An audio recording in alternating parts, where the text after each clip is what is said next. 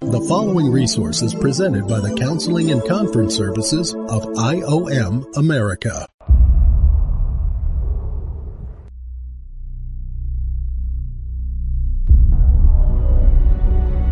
In a world where nothing is certain, can help you to find the right way. The way you should follow today. This way will take you to the best junk from around the world.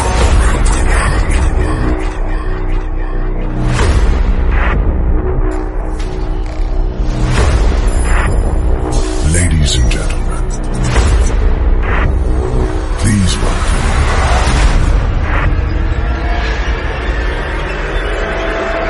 Welcome to the Identity Matters Worldview Institute. We want to welcome our instructor today.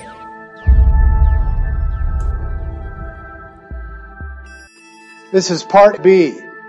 Why the prodigal son story? Because if you're defiant, you're going to separate. And if you separate, you'll come against your authority figure. And it's better for you to take that outside this home than to leave it inside this home. So those of you who are suffering this kind of rebellion, I would say quit your job quickly. Move on to another job where you don't have to follow the orders and mandates of some leader telling you what to do. You are going to create a war, not only in your soul, but against that established government that is in that job. Leave now. Quickly. Because what that leader is responsible for in carrying out the mandates of the board of directors in that corporation or church is far more important than that wild hair you have up your nose. Because you don't like your daddy. Leave. Because the other option is there is a separation that has to take place, and that is what Jesus was referring to in the prodigal son story. It was a father's decision. When it becomes the son's decision, we know who is ruling that household. So that's why when we look at ancient times, the traditions of authority, and it's a real fun study, actually, if you look into Old Testament and even the New Testament, the world view, basically, of how the people viewed authority in what we're calling ancient times, and to God it's only less than 7 days. One day for Him is 1,000 years for us. So it seems like a really long time. You got to remember, from the beginning to the end, in God's calendar, His calendar of eternity, this whole process of punishing Satan for what he did, of defying authority in heaven, is only 7 days. This is not a long time. This spanking's getting over very quickly in God's timetable. 7 days. It's actually 6 days, because the last 1,000 years for us is pure on peace.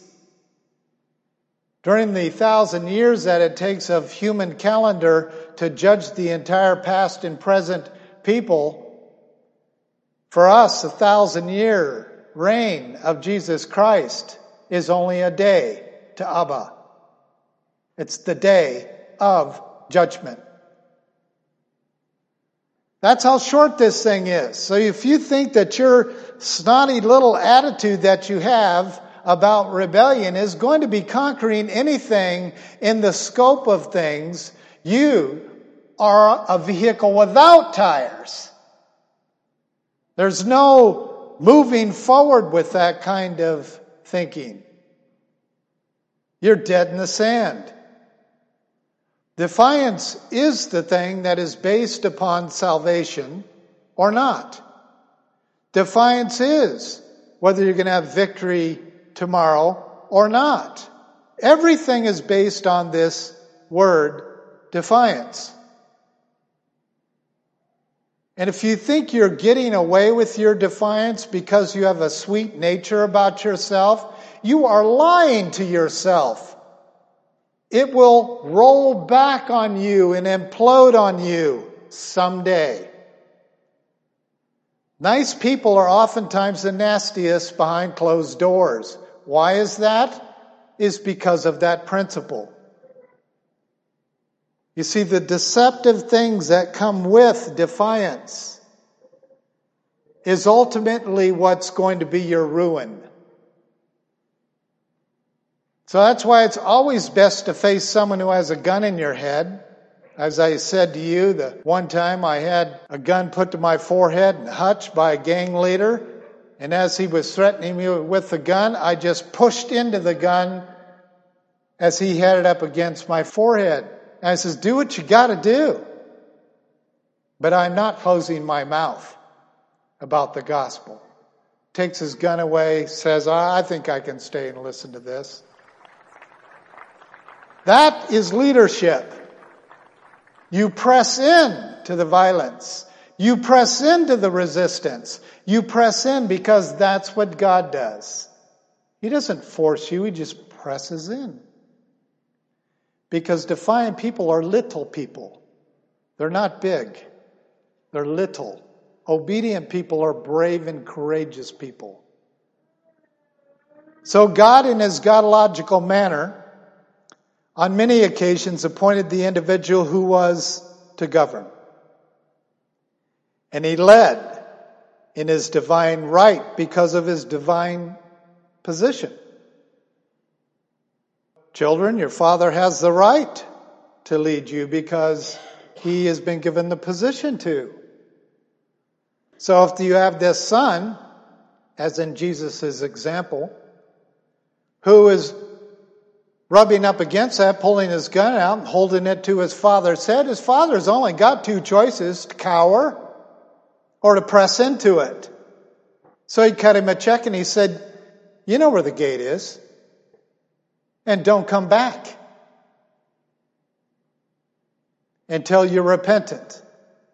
The interesting thing is with that son, the scriptures tell us, is that when he came back to his father's ranch, the son said two very, very significant things. The first thing he said was that I have sinned before the Heavenly Father. And I have sinned against you. For it is better for me to be one of your slaves. Well, that's exactly what the father gave him. He lost his position. He had to become a slave worker for his brother all the days of his life. And I'll bet you a dime to a dollar if that was a true story. I know we have true stories like that going on all day long, every day, all over the world. But I'll tell you what, that son's broken heart and repentant heart and reunited with his two Abbas gave him peace to be a slave until he died. That's how it works. I have that type of slavery with Jesus Christ. I'm a bond slave to Jesus. No man is ever free from slavery. Ever. You just switch masters. So if you're a master was sin and the power of sin, you were a slave to Satan. If you have been converted over and your new master is Jesus Christ, you're a bond slave to Jesus Christ. A bond slave is when they take the earring, pierced ear, out of the right ear and they put it in the bond slave of the left ear. So when people saw you in public, they saw which ear had the earring. Both communicate slavery. One is I'm a volunteer slave to someone, or one is I'm a forced slave. That was the Hebrew example of going from being enslaved to Satan and switching to be enslaved to Christ as volunteers. No one is not a slave Good news, huh? But the arrogant, cocky resistors tend to have this modality that I am not anyone's slave. And I say, liar, liar, pants on fire, because your pants are about ready to catch on fire. That theology will not hold up before the face of God. Resistance is ignorance. And the cost is great. This method and its modalities were planted in civil government for the sole purpose of advancing God's goal in leading as the supreme leader. And this is where we, as humans, embrace our compact in consent with his original Constitution, established record guidelines of rule. It's called the Holy Bible. He literally set the whole system up in such a way that the founders of the United States of America set up the Constitution upon the same method. So all of the fighting you see and hear going on with the Constitution is this. They're trying to rewrite it, modernize it, bring it up to date. And that's what the big war is about. Let me quickly walk you through our diagram. This is very important for the message of tonight. And then we will pick up in the next chapter detailed explanation of this diagram. Okay, here's our illustration.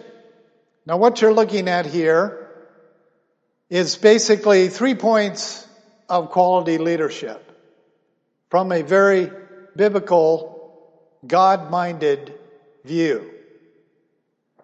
So in the upper left corner, what we see there is leader number 1, which is God the Father. Is there anyone here willing to send me an email, a text, or a social network connection on saying that God is not God and He is not the leader of the universe? Text me at 602-292-2982. Yes, I am setting you up. And yes, it is a trick question.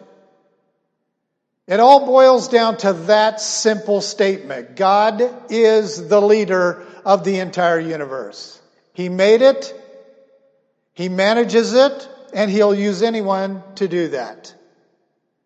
But He has such a love for His Son's bride that He set up a very sweet system, easy system to carry out His mandates.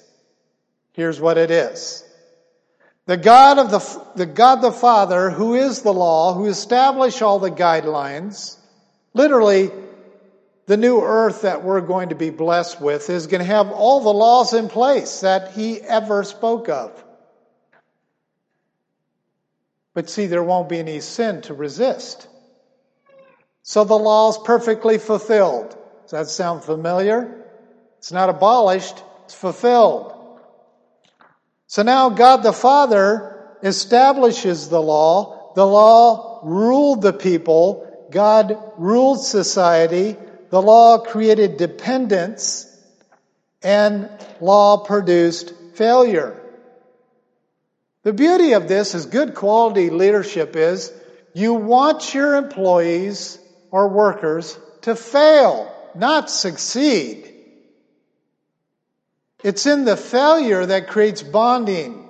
I can't do it. That's where the dependency issues are pulled in.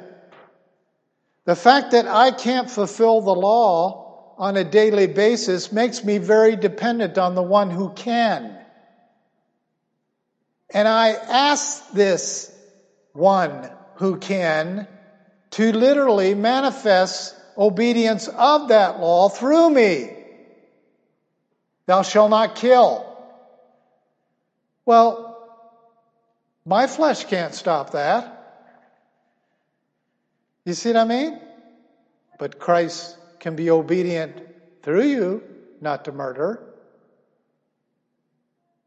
It's a very easy godological process. But see, most people get people in performance mode so their employee reviews look good. Instead of saying, oh, boss, I don't mind them failing at their job because it gives me an opportunity to show them how the job's done, not to have success, but to show them how the job is done, because when they do their job well, they're actually benefiting you because they're achieving your goals. You see, then you're the middleman as the leader. Jesus was the middleman. So it moves over into leader number 2, and of course that's Jesus. He did this whole thing out of obedience to his Father, and literally the hell he went through to get to the cross. I don't think there's anyone that could ever describe what that felt like and looked like for him, or the price he really had to pay. The thing I have grieved with the Lord many times, it's hard for me to talk about, it's hard for me to watch videos on, it's hard for me to sing songs about, and that is exactly what happened during those 3 days when he was paying the price. What was he suffering? He suffered in all things. The price he paid to put this system together, and I'll bet you the majority of the listeners listening to this message don't even hear Christ, let alone obey him. And it takes bonding and brokenness to hear your leader. So there's a process of coming to failure before you can bond with your leader. And when that bonding occurs, there is a devotion to each other that is beyond human understanding. That's what I have with Jesus, and many of you do too. So leader 1 is God the Father. Leader 2 is God the Son. Then you have the cross right there. He had to fulfill the law so that it wouldn't be a burden to you and I. And then the mandate arrow is still moving. It's still moving to the people. And the law is fulfilled by Christ acting out the fulfilled law through the leader and the believers. But see, to get this elder in every city thing, the arrow goes all the way to the top. Elders formulate followers or disciples. Why? Because of the scripture we read. To fulfill the mandate of putting an elder in every city that they evangelized. The key was don't leave town until you put an elder in place. Why? Because it's how this works.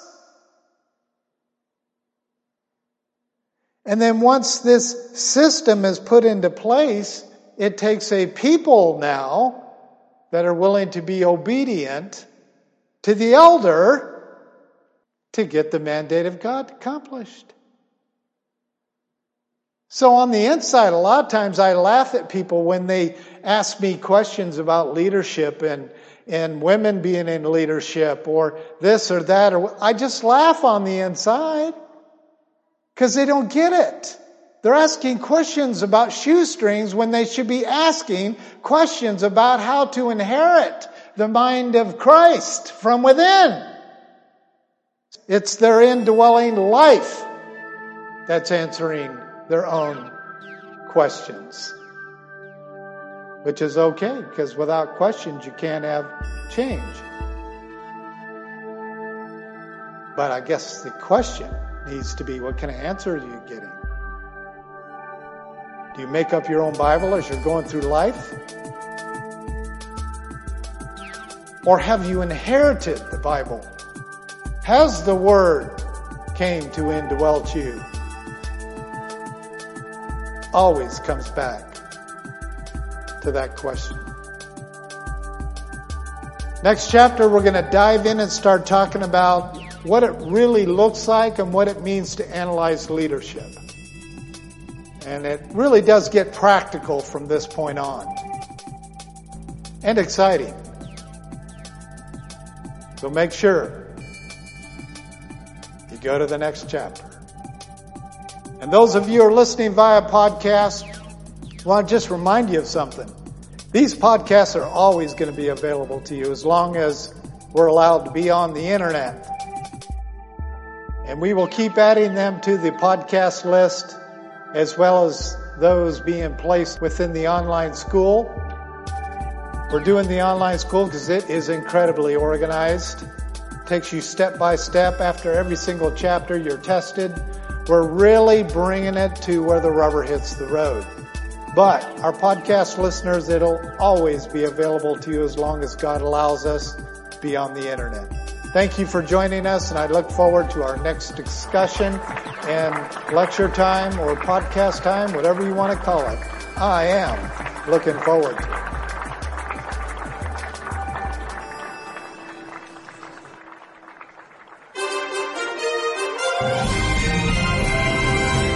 This resource has been presented by the Counseling and Conference Services of IOM America. For more information about our ministries, visit us online at iomamerica.org. That's iomamerica.org.